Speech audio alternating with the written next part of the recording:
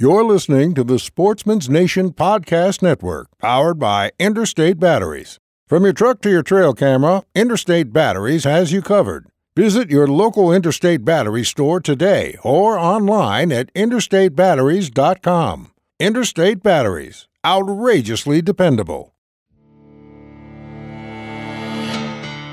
Welcome to the DIY Sportsman Podcast with your hosts, Garrett Prawl and Boudreaux Boswell.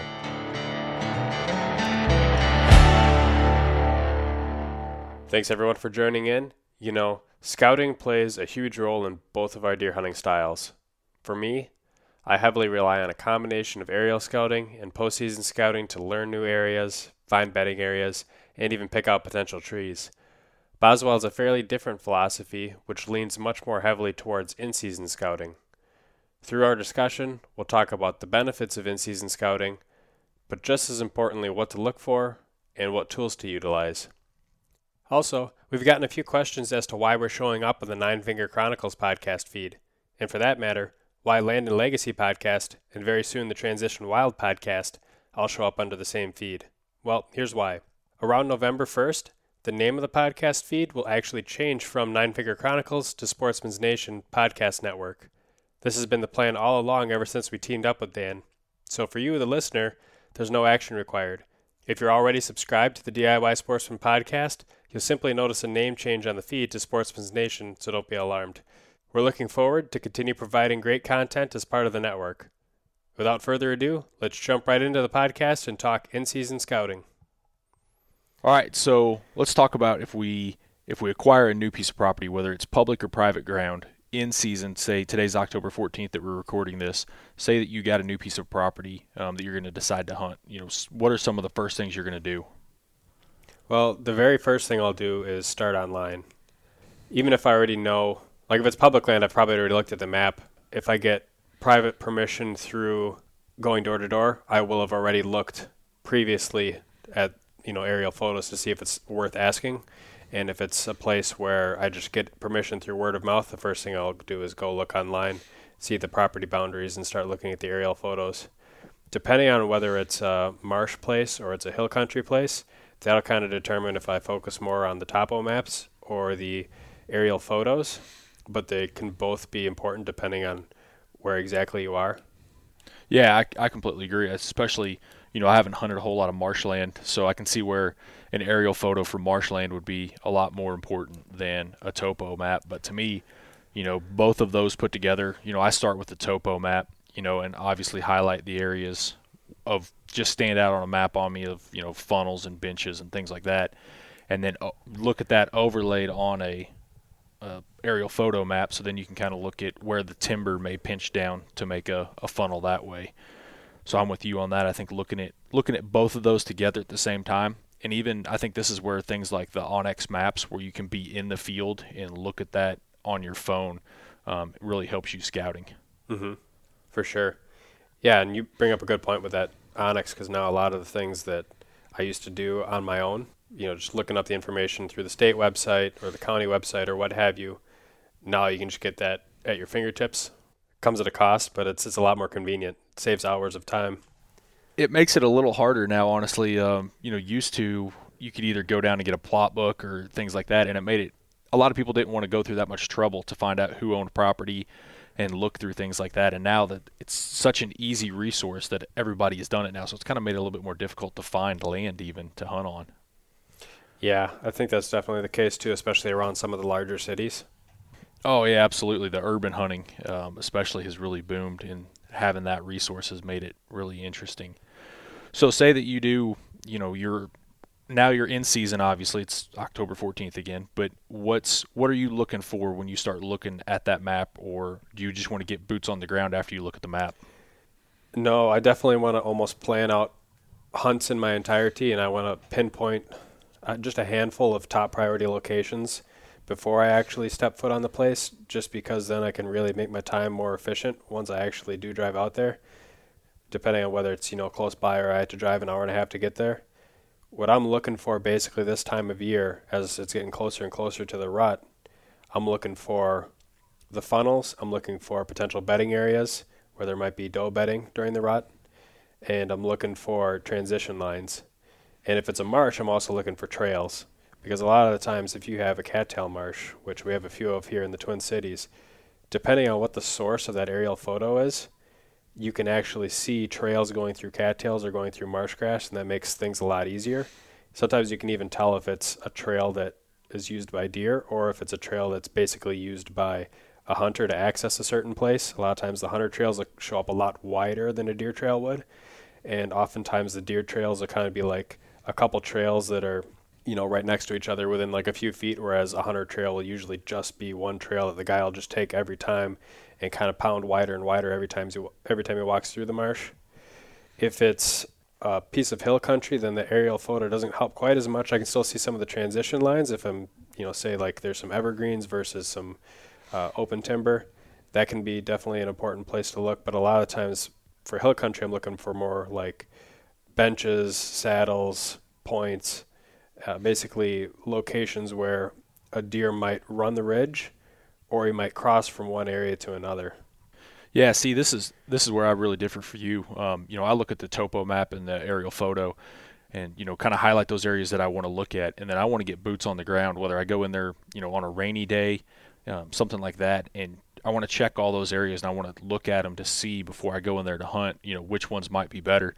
And like one thing you mentioned, it's something that I think a lot of people overlook is using that aerial photo to distinguish the difference in timber from, like a pine stand to a hardwood stand, or even just a different in the photo where you can see like a line in the timber, something that might be a change from, say, oaks to hickories even.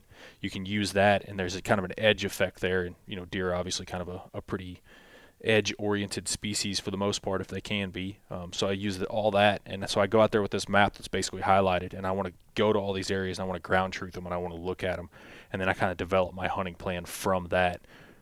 Okay, so you basically just use that mapping as just kind of a first glance. Okay, now I got an idea.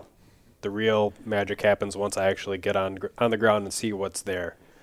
Yeah, because, one of the areas that you maybe like your second or third area down the list by looking at a topo map or an aerial photo map, you may get in there and it may have, persimmons dropping, for example, on a bench that may have been like your third or fourth spot you wanted to hunt, but because of that crop or that mast being there, it really bumps that area up. So I think getting in and ground truthing all of those areas that you've kind of highlighted or found as points of interest on the map, really leads to getting in there and finding them. Because could be variables that's on the ground, whether that could be fallen timber even. A hurricane or tornado could have come through there 3 years before in a good saddle, but laid over a lot of trees, and you cannot be able to use it as a transition point. So I think kind of my standpoint from why I try to get exact locations as much as possible just from looking at the maps is if I can pick a location that looks really good on a map, and maybe I can even pick out the tree that I want to sit in. Maybe there's like a single pine tree that's kind of surrounded by, a bunch of like oaks or maples or what have you. And it's going to be a place where I can plan out a route and get right to that tree. And I'll probably, start with like an afternoon sit. If I follow a strategy like that, I can walk in during daylight with a stand on my back. And if it looks good, I can set up and sit there. And my scent is basically not intruding in that area too much. Versus, if that place ends up looking bad, if there's, trees down, there's no deer sign, or there's, scent wicks everywhere, then I can just kind of continue on to that next spot that looked good and just kind of scout with the stand on my back and make it a game time decision versus a separate scouting trip, so to speak. So being an in-season scouting / hunting trip, what are you looking for sign-wise when you get to that area to determine whether you want to hunt in it? Are you looking for scrapes, rubs, trails, scat? What are you looking for that really keys you into that spot as being good once you get on that ground? Sometimes the sign won't be as important to me if I know that it's a terrain feature that the deer are going to go through regardless. So, for example, I might find an island in a cattail marsh. And looking at the aerial photos from years past, you can see trails going from one location to another, and it looks like there could be bedding there. Even if I go in there and I don't see that there's a lot of fresh sign, I might know that historically the deer are probably going to use it eventually, and that might be a spot where even if I don't hunt it that day, I might come back in a week's time, and it might have heated up, or I might get some deer movement through there. Same thing with hill country. There might be a spot that just looks kind of dead. Maybe there's a single trail, but no fresh sign, no droppings, anything like that. I might still be able to hunt that during the rut, just knowing the deer are going to use it, even if they haven't used it already. But if it's kind of earlier yet, not quite in the rut, then it's definitely going to be more for like looking for fresh tracks, fresh trails, which kind of be hard for me. I'm not all that great, I don't feel like, at finding sign that's fresh versus sign that's a few days old, especially if it's rained recently and kind of makes everything look artificially fresh. Yeah, I think that's a real interesting topic. To me, most of the best scouters that I've ever seen have all been, fur trappers, trapping coyotes, foxes, and stuff like that, because they have that real keen ability to look at sign and know whether it's old sign or sign to trap on. So, I think that transitions really well into, scouting for deer and be able to see that sign. And I'm a lot like you, I like to hunt more of where the deer are moving through than hunting, field edges or places where I can see deer or food plots even.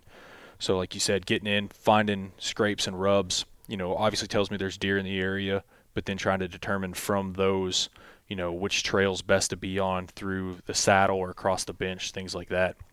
So I think it's really, really good to key in on those areas, and then once you kind of find them, look for sign in there. Right. Yeah, there'll definitely be occasions where I might not have a specific spot picked out, but I have a particular area that's picked out.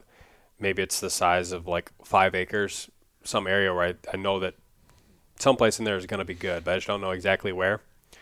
I might walk in there with a stand on my back, and as soon as I see some amount of fresh sign, what looks like fresh sign, I'll just set up right there, versus trying to see if there's a better spot and then coming back to that one if there isn't.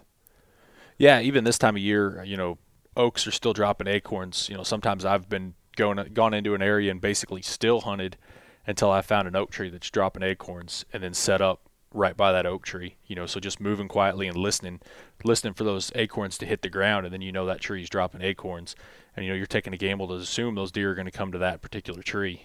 Sometimes it works, sometimes it doesn't, but obviously acorns falling is going to bring deer. So when you go into a spot for the first time and you're just looking to scout it, it's your first mission, you've kind of looked at the map briefly, you kind of know what's in the area, some potentially good spots to look for. Do you go in with with your saddle set up, with your bow ready to hunt, or do you just take a specific scouting trip first to try and get a really good lay of the land? I'll always take a scouting trip first. Like I said, whether it's going in at 11:30 or 12 o'clock in the afternoon and basically hoofing it through there. So making it quick, trying to hit all those points on the map that I want to get to, and taking notes, whether it's in my phone or mental, that this spot had a white oak tree, this spot had, 4 red oaks. Oh, the edge of this field, the inside corner of this field had a persimmon tree, things like that. But typically always the first time in, I go in to scout and make it through as quick as I can. And, I'm not necessarily concerned about noise at that point. I'm just going through there to go through there and check out all the spots. Do you try and plan that so that maybe you have a day where it's going to rain that night or something, or do you just, regardless, you're going out into the woods to get that information? If I can, I'll try to plan it around a day where it's raining, whether it's a hard rain or a light rain. But if there's not not rain in the forecast for the next week, then I'll typically go in there, and I'll try to go in, early to mid-morning, so like 9 to 11 o'clock is when I try to get in there and go through that area. A lot of that's because, people are going to worry about busting deer up and stuff like that. Deer get busted up all the time by coyotes and things like that. I don't think that deer is necessarily going to associate me with danger, especially if I'm just going through that area. I'm not, inflicting injury onto him. I'm just cruising through that area right through, I may jump it up, but that's part of it. Well, I know that one thing for sure is that if you go in there without a bow, then you're a lot more likely to actually get all the information that you needed to, versus saying this spot looks pretty good, I don't know if I'm going to find something better than this, and just setting up right there. I know that I've gone in blind and wished I would have just scouted it previously, because I would have maybe saved myself potentially 2 or 3 bad going in blind sits. And that's kind of what I try to really prevent, is those, getting into an area and it be a mediocre area, but an area that I had on the map that may have been, 2 or 3 down the list of where I really wanted to hit, be the hottest area in there, and I missed those crucial days to hunt that area because I was hung up on what looked like on a map a great area to hunt with mediocre sign. So I want to be sure to hit all of those places as quickly as possible to determine which of those, based off the sign that's there and, you know, the terrain and the habitat that it's in, to determine which one of those is the best place. So that's why I go in.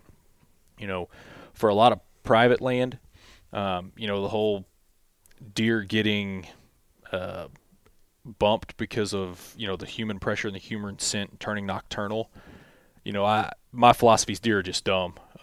You know, public land, a lot of pressure, that can be different because they do have, you know, kind of human scent pegged with danger compared to a lot more, you know, private land that has less activity on it.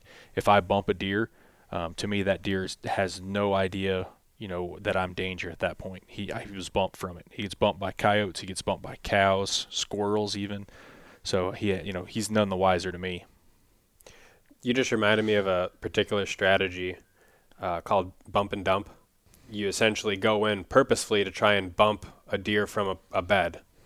And once you find that bed, once you've actually jumped the deer, you go right in there, find out exactly where he was sitting, find out exactly what he can see, find out what route he's going to take the next time he gets back to that bed.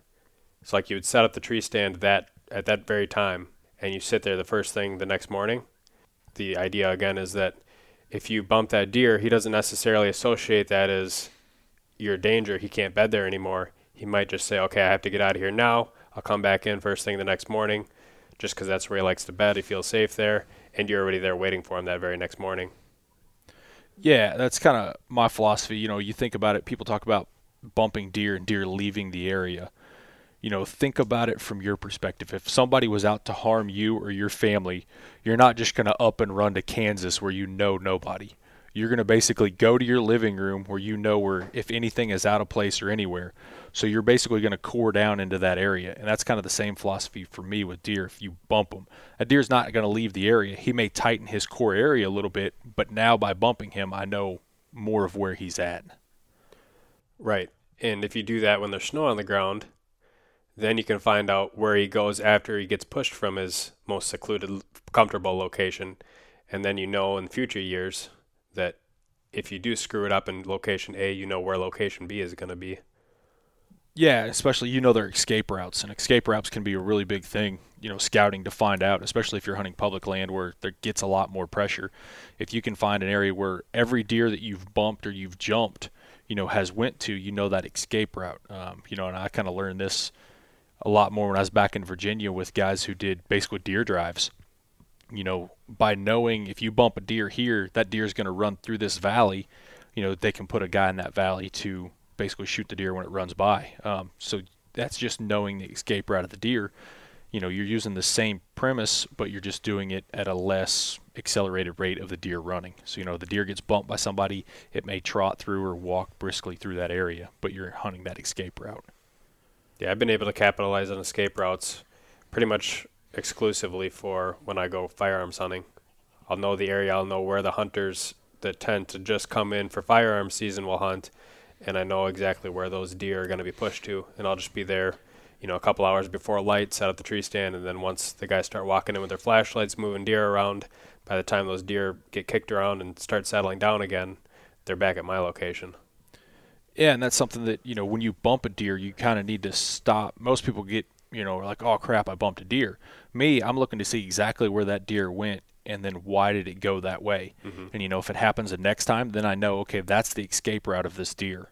So, or that, you know, deer in this area tend to escape through this area specifically, whether it's a, you know, a narrow patch of pines or something like that. So by taking notes from those deer that you bump, you can actually learn more from them. So, especially as we're getting closer to the rut here, if you're doing in-season scouting for a place that you've never been to before, how would your strategy differ knowing that you're going to be hunting the rut versus just going in and scouting for, say, an early season hunt? So for when the rut, I'm just looking more for a transition point, you know, a spot where deer funnel through, big deer, little deer. It doesn't matter what kind of deer it is. Any place where deer move through is where I'm going to focus on. Compared to early season, I may be looking more towards mast. So whether that's acorns, whether that's, you know, persimmons, you know, near field edges, if I've been seeing deer out in the field at night. Typically anytime after the 15th or 18th of October, I won't hunt anywhere probably within 250 yards of fields. I'm hunting in timber. Specifically where deer are going to be moving through, where a buck in that area can easily check as many deer as possible for a scent trail. Okay. And what about if you have already scouted the place or hunted there in years past? What kind of preseason what kind of in-season scouting would you do on a place that you're familiar with? Or would you not do any in-season scouting and just go out and hunt? I'm one of the oddballs. 98% of my scouting is all done in season. I don't do a lot of preseason scouting, and I don't do a lot of postseason scouting. All my scouting is done during that particular season because, to a degree, the deer can change their movements a little bit. Yeah, there's a lot of people out there who's going to have one particular tree that they've always had good luck in, and those are those really good spots. I've had a particular case. I chased a buck for 2 years on the same piece of property, and his actual area where was pretty much his core area where he would come out of his bedding changed by probably a quarter mile between one year to the next. And it just took a lot of scouting in season to finally get on that buck and actually get him killed. Okay, so you were actually able to find that deer in season and get him on the ground. So did you bump that deer at all? Or how did you, find where that deer's new location was and still be able to kill him without actually spooking him out of the area or bumping him or what have you? In season scouting, I bumped him up out of his bed up on a ridge. So that told me, okay, he kind of moved where he bedded to basically the opposite side of the ridge that year for some reason. So I just started hunting in that area, depending on the wind, when I could get into what ridge, until I could finally see him actually coming out of his bed, and moving down what ridge that he was coming down on. And then I was, waited for the good wind to get in there on that particular ridge and hunt him on that ridge, and that's where I killed him. So would you try and almost glass him? Observe what he was doing before you actually made a move for the kill? Yeah, so basically, once I kind of knew he was on where he was bedding, I just had to figure out, okay, where was he coming out at? So I would wait till I had a wind, and I would set up on one ridge, and it was merely an observation stand. I would set up, be able to see 80 to 150 yards through the timber. If I didn't see him there, the next time I would try to move to a different ridge until I could finally figure out where he was coming out and onto what ridge. I think there's something that you do a lot better than I do, is really take pride in in-season scouting versus in-season hunting. I remember back when I first started getting into deer hunting a little bit more hardcore, I used to read articles about scouting, postseason scouting and season scouting. And I remember one particular article where it was actually a Dan Infalt article where he had put in 300 hours of scouting for a 1 hour hunt essentially. And he was doing a lot of observation, just watching what a particular buck would do before he actually had the perfect conditions that he could move in for a kill. And I think a lot of the times the trap that I know I fall into, and I think a lot of other people fall into as well, is that once the season is open, you feel like you have to capitalize on every moment that you have that you're able to get out into the woods. And so I think at times it becomes easy to, say, I'm going to bring the bow out and I'm going to hunt in a particular spot, even if you don't really have a great idea of what's going on in the woods right now. Something might have changed. You might not necessarily know. You might be better off doing just a scouting trip, leaving the bow at home and gathering intel, which will make your next sit more productive. But the temptation is always to just, if you have a free night, get out there in the woods and hunt. And I think a lot of that has come down to, this big scent control debate that's in the hunting world now. How the scent can affect deer. And I know we're going to get into that later in a different podcast on kind of scent control. But I think a lot of people are so scared to get in there, worried that a deer is going to smell them and associate them with danger when, to me, as long as that deer does not see another deer die, or you don't shoot at that deer and miss and absolutely scare the heck out of that deer is not going to associate you with danger. So to me, getting in there and scouting during season does not hurt my chances of taking a big deer at all. Because as long as that deer doesn't associate me with danger, now if I shoot at that deer and miss, or wound that deer or something like that, that completely changes the game to me, because now that deer associated, if he smelled me, which I'm sure he did because he's in the woods, he can smell me, with danger. So to me, that's really what holds a lot of people back from doing in-season scouting. What about if it's an area where it gets a lot of hunting pressure and you don't necessarily know if other people have spooked or shot at that deer that year?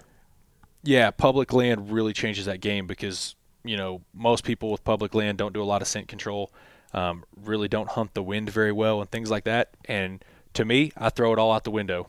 If it's bad wind, I'll hunt it anyways if I think it's a good spot. Because if that deer is associated with it, he's going to get away for a while because that deer is going to be wise to it. So no matter how many tricks I try to throw at him, he's going to be wise enough to figure it out. Yeah, that's definitely interesting perspective. Personally, I always just kind of fall into that same category too, where I'll be very conscious about spooking the deer, and I try to make most of my sits virgin sits where it's the first time I've gone into that spot for at least a few weeks, so that by the time a deer gets actually in front of my tree and realizes something's wrong, it's the first time he's noticed that somebody's been in the area, maybe his core area. And after that, after that hunt has gone by, if I hadn't seen a deer, I figure, well, I have my scent in that area right now, so if he does come back out there, he got my scent in that area. He's not going to come out until after dark, potentially, and so I might as well just move on to a different spot, hunt a different deer maybe, before moving back to that same spot when the time was right. I tend to be very cautious about that type of thing, but it's kind of interesting to see how different people are able to have success utilizing different philosophies. Yeah.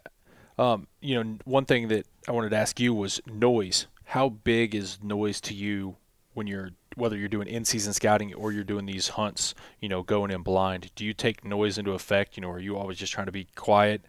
I know some people do like the little squirrel walk and all these other things, going into these areas just to try to mimic, nature around them to be as quiet as possible getting into these areas.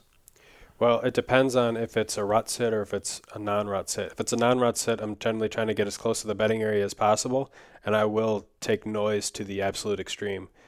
I'll have all my stuff, stealth stripped. I know that my equipment's not going to make any noise. It's just up to me. Like last night when I went out, I got out a little bit later than normal, and I knew that there's a potential that the deer could be getting on their feet relatively soon after I got set up. So yeah, I did the deer walk through the tall grass once I was starting to make noise, just to try and sound a little bit more natural, taking a lot of breaks, and it probably took me, 20 extra minutes to walk that extra 100 yards. But then by the time I got to that spot, I was pretty confident that I didn't screw anything up. Whereas if it's a rut sit, then the deer that I might kill that day could be a mile away by the time I'm getting set up. So I don't really care that much about noise. I might just, climb up the tree in 5 minutes, clanking stuff together. It doesn't make that big of a deal to me. If I do make noise on a bed hunt, then I kind of feel like I ruined that hunt for the day. But if I'm setting up for a rut hunt, I just really don't pay that much attention to it. Yeah, I tend to hunt more transition points than bedding areas or right up next to bedding areas. I try to hunt those transition points, 100 yards away or 150 yards away, leading to the bedding area or leading from one place to another, basically. So for noise, to me, a lot of people go way overboard in my mind to muffle noise. Like you, for example, you stealth stripped everything. To me, that's in my opinion, a waste of time. I don't deal with that. To me, any deer that's going to hear me is going to be within 60 yards, 70 yards of me setting up. And by the time I'm set up and done, that deer's probably moved out of the way. And, another deer that's 100 yards, 150 yards away walking towards me had no idea that I was even there. That's the difference, I think, is that on some of those bed hunts, I feel like I might be within earshot of some of the deer that I expect to see. So if they do hear any kind of unnatural noise and that kind of a setup, then that might make the difference between them getting up and moving in the last 15 minutes of daylight and waiting until 45 minutes after dark. Yeah, and again, a lot of that relates to public versus private. Public ground, they may have associated that with danger, with somebody walking in with the climbing stand on their back, basically hitting every limb on the way in. Whereas to me, like in my mind, private land, that could easily been the farmer working on the fence behind them that does that every other week, basically. So they're used to hearing noise like that, and they can just write it off as it's nothing. Right. I actually hunted on a private farm in Wisconsin a few years ago, back when I was in college, and when I pulled up to the place, they were actually harvesting the corn with all their big machinery, and I'm like, oh, geez, because it only had about 5 acres of woods that was actually huntable. And I'm thinking there's no way that I'm going to see deer. They're probably out 10 miles away in the next farm or, whatever. And I decided to go out there anyway, and I hadn't gotten 15 yards into the actual woodlot, and there was 2 does just standing there looking at me. Like, they just didn't care. It was just normal noise to them. Yeah, I mean, I've got a similar story. When I was in college, I hunted a small little 35-acre piece of woods that I got permission from the owner from. And going in there, I didn't know it. The neighbor on the east side of me owned a gunsmithing shop, so he did a lot of test shooting of guns in his backyard. The first time I was sitting up there in the tree stand about 80 yards from the property line, and he just started shooting, I was like, my hunt's over. I literally got about 8 steps down the tree because I decided I was going to pack up and head home, and literally there's a little 8-point standing there at 30 yards looking at me like, what is this idiot doing? And, those deer didn't care anything about the gunshots because he'd been doing it for 20 years, so they'd heard, every deer that had been around there had heard gunshots and just got accustomed to it.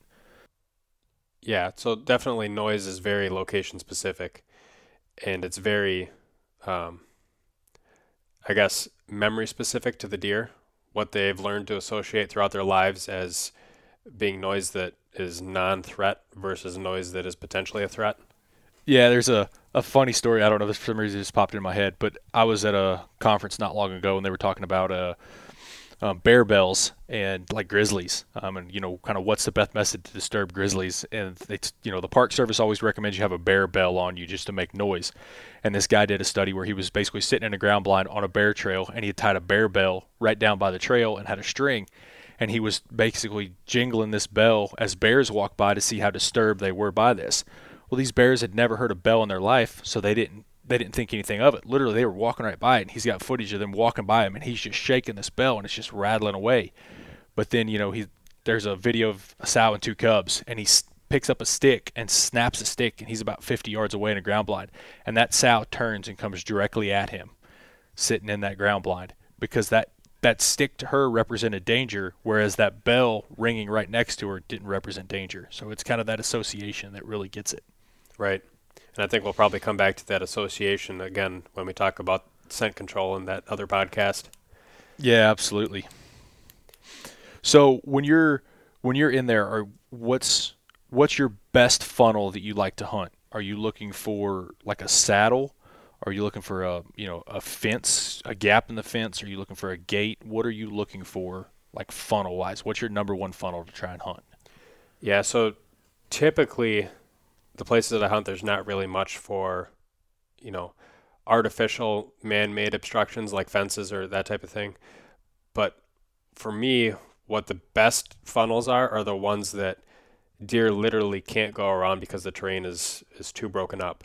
So say, for example, in hill country, you have ravines and you have ridges. And in some of those ravines, they're quite steep, full of deadfall, and they might come up to like a rocky point. And right up on the top of that ravine, you might have a nice little flattened piece of ground where you can tell exactly where those deer are choosing to cross basically from one ridge to the other.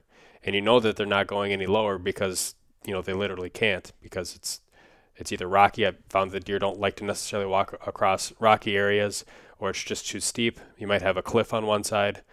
And those type of areas, for me, are the best because you know that the deer have to go through that particular location if they're going to go through there at all. Whereas the flat ground, I think it's a little bit more open-ended, where you might have a particular tree line or something where you envision that a deer is going to use. And oftentimes they will, but they don't necessarily have to.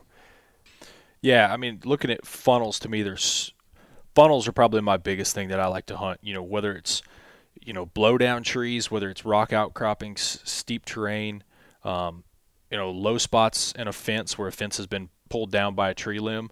That same piece of 35 acres that I was talking about earlier, I actually went through in one spot and basically wired the top piece of barbed wire to the bottom piece of barbed wire and tightened it. So I pulled the fence down and raised the bottom of the fence up to create a fence crossing that I knew deer used, but to amplify them to use that specific area.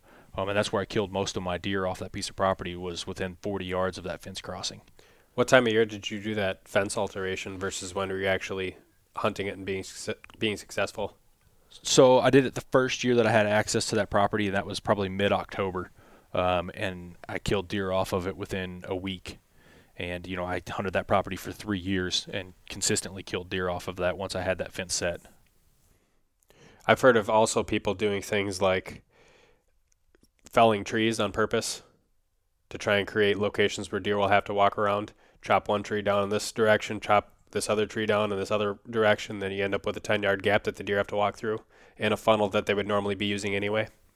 On private land, hinge cutting, that's a good one, because you're lowering that tree to give them more browse, but at the same time you're helping funnel them into that particular area. So yeah, that works really well. Yeah, those are things that I'll look for too if I'm in an area where the actual terrain funnel might be 100 yards wide, a little bit too wide to cover the entire thing with a bow. I'll look for things like down trees where I know that a deer, if it's going to go around that tree, it's got to go right here. And that helps to really narrow down some of those larger areas into actually smaller areas. Yeah, like logs to me, you talked about fallen trees, even like logs that have been down for a couple years and that are rotted. If you've ever noticed and look really carefully at those logs, if you look down that length of the log, somewhere on there'll be a spot where it looks like it's kind of rotted out more and falling off. And an old hunter pointed this out to me one time. 90% of the time, that's a spot where deer are crossing that log, and that spot that's kind of rotted out a little more is basically where their hoofs just lightly clip that log every time they step over it. So that log actually begins to fall apart in that specific area. So you'll see a spot, if a log is 30 feet long, and again, this is a tree that's been down, the bark has fell off of it, there'll be a spot that may be 2 feet wide where it looks like, a bear has like pulled the bark off of it or pulled that stump apart where it's rotten. A lot of times that's where a deer is crossing, and just by the numerous times of their hooves clipping that log, the log has started to fall apart on that area, and that's a deer crossing of that log. Yeah, it's a really good tip. We noticed that a lot too in Colorado, in some of the places where we were looking for elk sign. It's a little bit more amplified out there because a lot bigger animal. Yeah. Yeah, so little things like that to me are things that can really stand out. I think a lot of people get hung up too much on buck sign, whether that's scrapes and rubs, especially just because it's visual buck sign that they know a buck was there compared to a trail. Well, does could make that trail just as much as a buck could. Well, and the other thing too with buck sign is that a lot of buck sign is left after dark, especially if it's not full-blown right in the peak of the rut yet. So finding that nice rub line, if it's in an area that you wouldn't normally expect to see daytime movement, it's probably made at night. Yeah, for me, rubs and scrapes are just to merely tell me there's a buck in the area. I don't hunt off of them any way, shape, or form. I don't follow a rub line. I don't hunt on scrapes. It just tells me there's a buck in the area. Yeah, if I see a scrape, say in an area where I would normally hunt in that location during the rut anyway, say it's a good funnel, it'll just make me a little bit more excited to know that it's actually being used already. Same thing if I'm hunting next to a bedding area, maybe it's late October, the rut hasn't quite kicked in yet, and I go to hunt on a place where I expect to see a particular individual deer bedding, and I see like a rub line or scrape line coming out of there, that'll make me excited knowing that he's actually, using that bedding area right now. Versus, if I see buck sign that's kind of out away from those areas where I would normally expect to see daytime movement, it just doesn't mean as much to me. Yeah, even with deer sightings, I want to know how and why that deer got to there. So if it's a rub line or a scrape line, okay, how and why did why did he choose here? How did he get to this point? And that helps me locate those funnels where that deer came through, again, whether it's, a saddle or on a ridge or, anything like that. It helps me determine where that deer came from or why he particularly chose to get to this area and how he got here. And so in the areas where you're most often hunting, would you say that these areas have as their major food sources throughout the year agriculture, or is it mostly based on mast and browse? Mostly based on mast and browse. Okay. Those are, for the most part, those are the biggest ones. The neighbor may occasionally have, a soybean field once in a while, and small food plots here and there, but probably 98% of it's all based off of mast and browse. So you're probably not doing a lot of like in-season shining of fields or that type of thing. If you're doing an observation set, for example, it's going to be actually in the woods. Yeah, shining. You northerners, that's illegal in the South. Yeah, it's called harassing wildlife in the South for the most part. They'll throw the book at you for that one. But yeah, I mean, most of it, really late season, I will do some, because some of the seasons in the South go into February. And a lot of times those deer, there's not much mast, there's not much browse left. So they do start coming back out into the field edges. And even then, I'll hunt field edges in a tree that may be, 200 yards from the wood line just to see where these deer are coming out from. And then I'll go back, look at the map, figure out where they're coming out to come out at that particular spot. What ridge or what saddle are they coming down, and then I'll move in and hunt them in the woods, 80 to 100 yards from the wood line. And so how far away do you actually have to drive to get to some of these places that you're hunting? It varies. Where I lived in Virginia, I could leave my house and be in a tree stand in less than 12 minutes. To a certain extent, it seems like, I know for me, if I find a place that is a lot further away from my house, like I have some places where it's a legitimate hour and a half drive to get to the parking lot, and then I have maybe another 45-minute walk to get to where I would want to set up. It's very hard for me to justify leaving early from work to go out and actually do like an observation sit, for example, versus I feel like if I had a place that was a lot closer to home, I'd be a lot more likely to actually spend more time in the woods. Yeah, I mean, even when I was at college, I hunted a 7,000-acre national wildlife refuge. It was about, probably 35 or 40 minutes from campus. And even then, I did numerous observation sits in season, just because it really helps you determine, okay, you've noticed that deer are starting to come out just to the west of this cedar tree. You can go back and look on the map, put that on the map, figure out, okay, how are they getting to that cedar tree from the woods? Okay, there's a really good saddle that comes through right here. So then you move in and you hunt that saddle.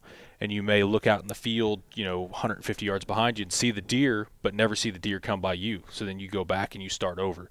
Okay, they didn't come through that saddle. Where else did they come through? Okay, so most of the stuff so far, it sounds like from what I gather, is woodsmanship basically on your end. Do you ever use other forms of in-season scouting such as trail cameras? I do, I guess. I mean, I run trail cameras pretty much all the time. I don't really take, if I see a buck that shows up on the trail camera in that area, I go back to trying to figure out how did he get to the spot and why is he coming through that spot. I don't rely on trail cameras to necessarily hunt a specific buck. I just try to figure out, what deer are in the area, and if I see a trail that might be hot or an area that's second or third down on my list, I'll put a trail camera there and I might check it. If I see the deer activity up in that area, then I'll hunt there. A lot of times I never really hunt within probably 200, 250 yards of my trail camera. My trail camera is just typically in an area that says, okay, if deer come off of this ridge, they're going to funnel through this spot. And then I try to get further up that ridge to where they're coming from to hunt them. Yeah, I'd say when I've used trail cameras too, I kind of do a similar strategy where I'm not actually putting the trail cameras at the location I want to hunt. It's at some place where I'll even expect that I won't get daylight pictures because it's too far away from where those deer are bedding. And then it's not as intrusive for me to go in and check those trail cameras either.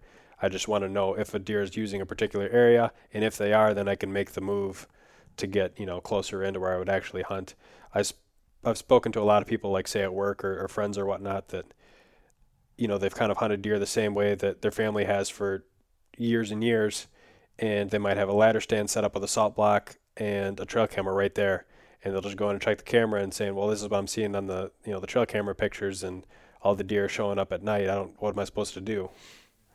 Yeah, exactly. And one thing that was really pointed out to me one time was, I knew a guy that was hunting a specific buck, and again, he was doing just that, basically had a hang-on stand where his trail camera was, and he kept getting pictures of this buck on his trail cameras during daylight hours. So he kept sitting and hunting there thinking, okay, well, I'm going to see this buck because it's coming by this area. But what we ended up finding out was this buck would basically go on the ridge above where his trail camera was. And if that deer saw other deer down in that area, then he would come down off of the ridge. If not, he would just keep going down the ridge and he would never see him. And he was probably 220 yards away or so. So that's why he'd never seen that buck all those times, was that deer would only come down off the ridge. So all photos that he had with him was with other deer. He was never by himself. Interesting. Sounds like he should have used a decoy. Yeah, exactly. Yeah, I found that the more my locations that I have kind of archived grow for things that I've scouted, places that I've hunted, the less I end up using trail cameras. Because what eventually happens is I might have a cumulative of, 35, 40,000 acres of potential places that I could go. I can't cover all that kind of ground with trail cameras. So what usually ends up happening is if I choose to use trail cameras in a particular area, one particular piece of land, I can either have, 6 or 7 trail cameras throughout that land that I could spend a few hours, make a trip like once a month or once every couple of weeks and go check those cameras and learn a lot about that particular area. And then I feel like I'm almost obligated to hunt that area because I have more intel on it that's real time, versus the other strategy that I could potentially employ is I put a camera here, I put a camera there, I put a camera on a whole bunch of different pieces of property in what I think might be good locations to have those cameras. But then it ends up taking a lot more time to check those cameras. It inevitably usually occurs that I'll have to either take time off of work or I'll risk getting in to check those cameras after dark and potentially spooking deer out. And then I don't get the same kind of intel that I would if I had all those cameras on the same land.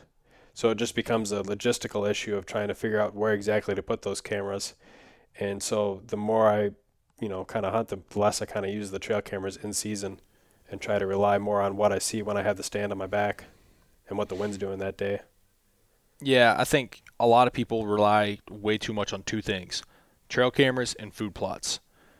To me, a lot of hunters you ask them, okay, why did you set up in this spot? And they're gonna be like, well, I got pictures of a buck in this area, or well, it's on the inside edge of this off my food plot or whatever. Versus compared to, okay, it's a travel corridor where deer are going to be funneled through here, and a lot of them in the rut will move towards those transition points because food plots aren't necessarily going to be as productive. And obviously the bucks are going to be on their feet more, so the photos really don't apply in that case, because whether people believe in the October lull or not, it's a different story.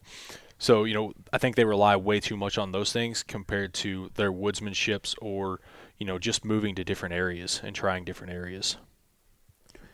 Yeah, for sure.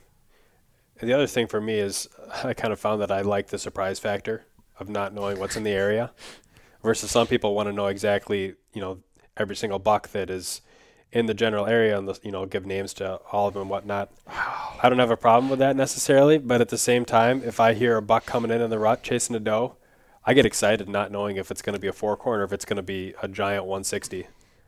Yeah, this hit list craze that's into industry now of everybody wanting to have a hit list and these bucks that they want to name and all this stuff. That's, to me, I don't know, it's just crazy. But yeah, I'm like you. I'd rather go out and just hunt an area and not say, okay, I know I'm gonna find this deer in this area. When a deer walks up and I hear footsteps, I don't know whether it's a fawn, I don't know whether it's a doe, I don't know whether it's a 2-year-old buck or a 4-year-old buck.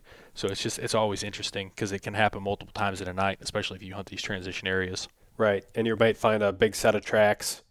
You stick your hand in it. It's one of those tracks you can fit a 30-06 shell across, or just a big track, and you don't know what that deer looks like, but in your mind you're just curious, and when you hear that deer coming in, it's like, oh, is that the big one? And you don't actually know. Versus, the other thing too is if you have a picture of every deer in the area, none of them are huge, then that kind of throws, it takes the fun out of it for a lot of people. And it can really discourage people from hunting a particular area or a particular farm. Well, there's not any big deer in that area. Well, just because you didn't get a picture of him doesn't mean he's not there. Mm-hmm. So there's some deer that took me years and years to get pictures of, but I knew there was big deer in the area because I bumped them. Obviously got the deer up, seen it, was like, okay, I've never seen that deer before. And then it's like, okay, why haven't I got pictures of them? I mean, I've got 20 trail cameras across this area, but there's no pictures of them. Right, or maybe you get one picture of a big deer. You get like a 3-shot burst. The first one is just the deer. The second picture, the deer's looking at the camera. And then you don't get any more pictures of him ever. But yet you still might find that deer sign in that area, so he's not necessarily leaving the area. He's just avoiding that camera. Yeah, and some of that GPS study that was done out of Penn State really shows to a deer core area compared to their home range. You may see a deer within his home range, but you could easily be hundreds of yards off of his core area and may never see him for 30 days because he may not get anywhere outside of that core area. Mm-hmm. So to me, I kind of, having the biology background, I reflect back on a lot of that stuff, like studies like that, to say, okay, if a deer is bumped, he's not necessarily going to leave that area. He's going to tighten down to his core area and stay in that core area. So if I can get an idea of where his home range is, I can start to tighten in on his core area and figure out where he is. And a lot of that's done through in-season scouting and sightings and bumping that deer to know where he's at. Is there a particular place that you'll look? I know your background is in biology and Forest Service and whatnot, but is there a place where other hunters can try and get access to the same studies that you've read over the years? I know, like, when I was in college, I could search PubMed for articles that were based on science and engineering and whatnot and just get access to all these full text articles. Whereas I feel like most hunters will read about, a synopsis of a study that was done in like a Field and Stream magazine, but they don't know where to actually look to find the full information. Yeah, and a lot of those synopsises are just butchered beyond belief. That it's like, did you even read the same study? They really just find what they want to write about in there and then write a small segment about it. But yeah, a lot of these places now are posting them online. Like, I think there's the Penn State deer study that I was talking about. It's free online. I think you can go to, I don't even remember, but you can Google search Penn State telemetry GPS for deer. And it'll bring up the study, and basically they go through like the life of their deer, and you can kind of see the movements of it during the time frame, and they kind of get more points during the rut and gun season, so you can see how that deer really tightened down his core area during firearm season compared to whatever you want to call the October lull for that matter. So some of these studies were done on pressured land. It wasn't just like a big private fenced-in area. Yeah, so some of these are done on public land, private land. Some of the deer even get shot, and the people panic because they shot a deer with a collar on it. So they throw the collar off in the woods, thinking nobody's going to find it or they don't want the deer to be found. When in all reality, that research or that data coming off that deer after it was harvested could have been beneficial to the study. Interesting. So yeah, you can Google search, and there's Journal of Mammalogy, you got to have a subscription to, and most universities do. But there's a lot of this now is being published more in the open market where you can go and find stuff like this. Yeah, I'll definitely have to do my research because that stuff's always been kind of interesting to me as well. Yeah, and it just, again, from my background, you hear like the October lull. It's not a lull because if you look at September's movements compared to October's movements, they're about the same. But if you compare that to November's, it should be like the November 500 because those deer are up and moving a lot more than they do any other month of the year compared to the October lull. So the deer really keep the same amount of movements, and we have the data to back that up, but hunters go more off, what I've seen compared to, what the data shows. Yeah, and what I've seen is that there's definitely less movement for me in that October period, which most people would interpret as a lull, but for me it's not necessarily that I believe there's a lull. It's just that I believe that there's such thing as hunter pressure and that those deer are not moving in the same places during daylight hours that they were back in September. Yeah, and if you're not taking like data from when you go out hunting, number of deer and stuff that you see, you're going to have a kind of an issue with, what you see one year versus what you thought you saw that next year, versus if you write it all down. Virginia Department of Game and Inland Fisheries has a really cool bow hunter survey that they send out. You can write down, like what the weather was, the mass crop, the wind, all these other things, and it helps determine, kind of abundance that hunters see. Well, you can use that same data for yourself to see when you see the most deer movement, the least deer movement from year to year on the same property. So I kept that data for years. And just would look at it each year to say, okay, this date last year, I seen 4 deer, and I'd have what stand that was rode on, and things like that. So that really helps you reflect back. While not necessarily in-season scouting, but when you're in season now, if you're not writing that data down, you're really missing out on some key intel. One other point that I did want to make on the trail camera thing was that now we obviously have the technology for cell-based cameras where you send a picture to your phone, and I actually have had one of those cameras that I got to test once, and I'll admit it was fun looking at the pictures. I would just be sitting at work, and I get a buzz on my phone, and I could look down and see that there was a doe walking through at 10:30 a.m. or whatever it was, and it's one of those things that's interesting from the standpoint of getting intel for the people that don't necessarily want to get their scent in the woods when they're not actually going to be hunting it, or for the people that live several hours away from their hunting locations. But I ended up trading that thing away. It's expensive. I think that for the most part, you can get a lot of the same intel and even better intel just by using your woodsmanship with boots on the ground. But obviously that's going to be a little bit of a personal decision for everybody. I have a dire hatred for those things based off of a a background of mine of getting pictures, hundreds of pictures a night, and happen to look at them all. But that's a different story for a different day. But to me, those have a really good use for people who may live in, say, PA and go to have a lease in Kansas or something like that long distance area to cover, where they can't go out there and check the trail cameras every year or every month or anything like that. They need that info relayed to them, from a distance. I can see the benefit of those in that situation. Can you also see how they could maybe be construed the other way, where people are using them to make game time decisions when they're actually out already in the woods? Oh yeah, it's an interesting debate. I see a downfall of them with, this is kind of off topic, using cellular cameras like on bear baits out here in the West, where you may be able to see 3 or 4 bear baits from one ridge firearm hunting, and you have, a camera basically sends you a picture. You say, okay, there's a bear on that bait, and then you can, whether you move 100 yards to be able to see that bait, take a 500, 600, 700 yard shot to that bear.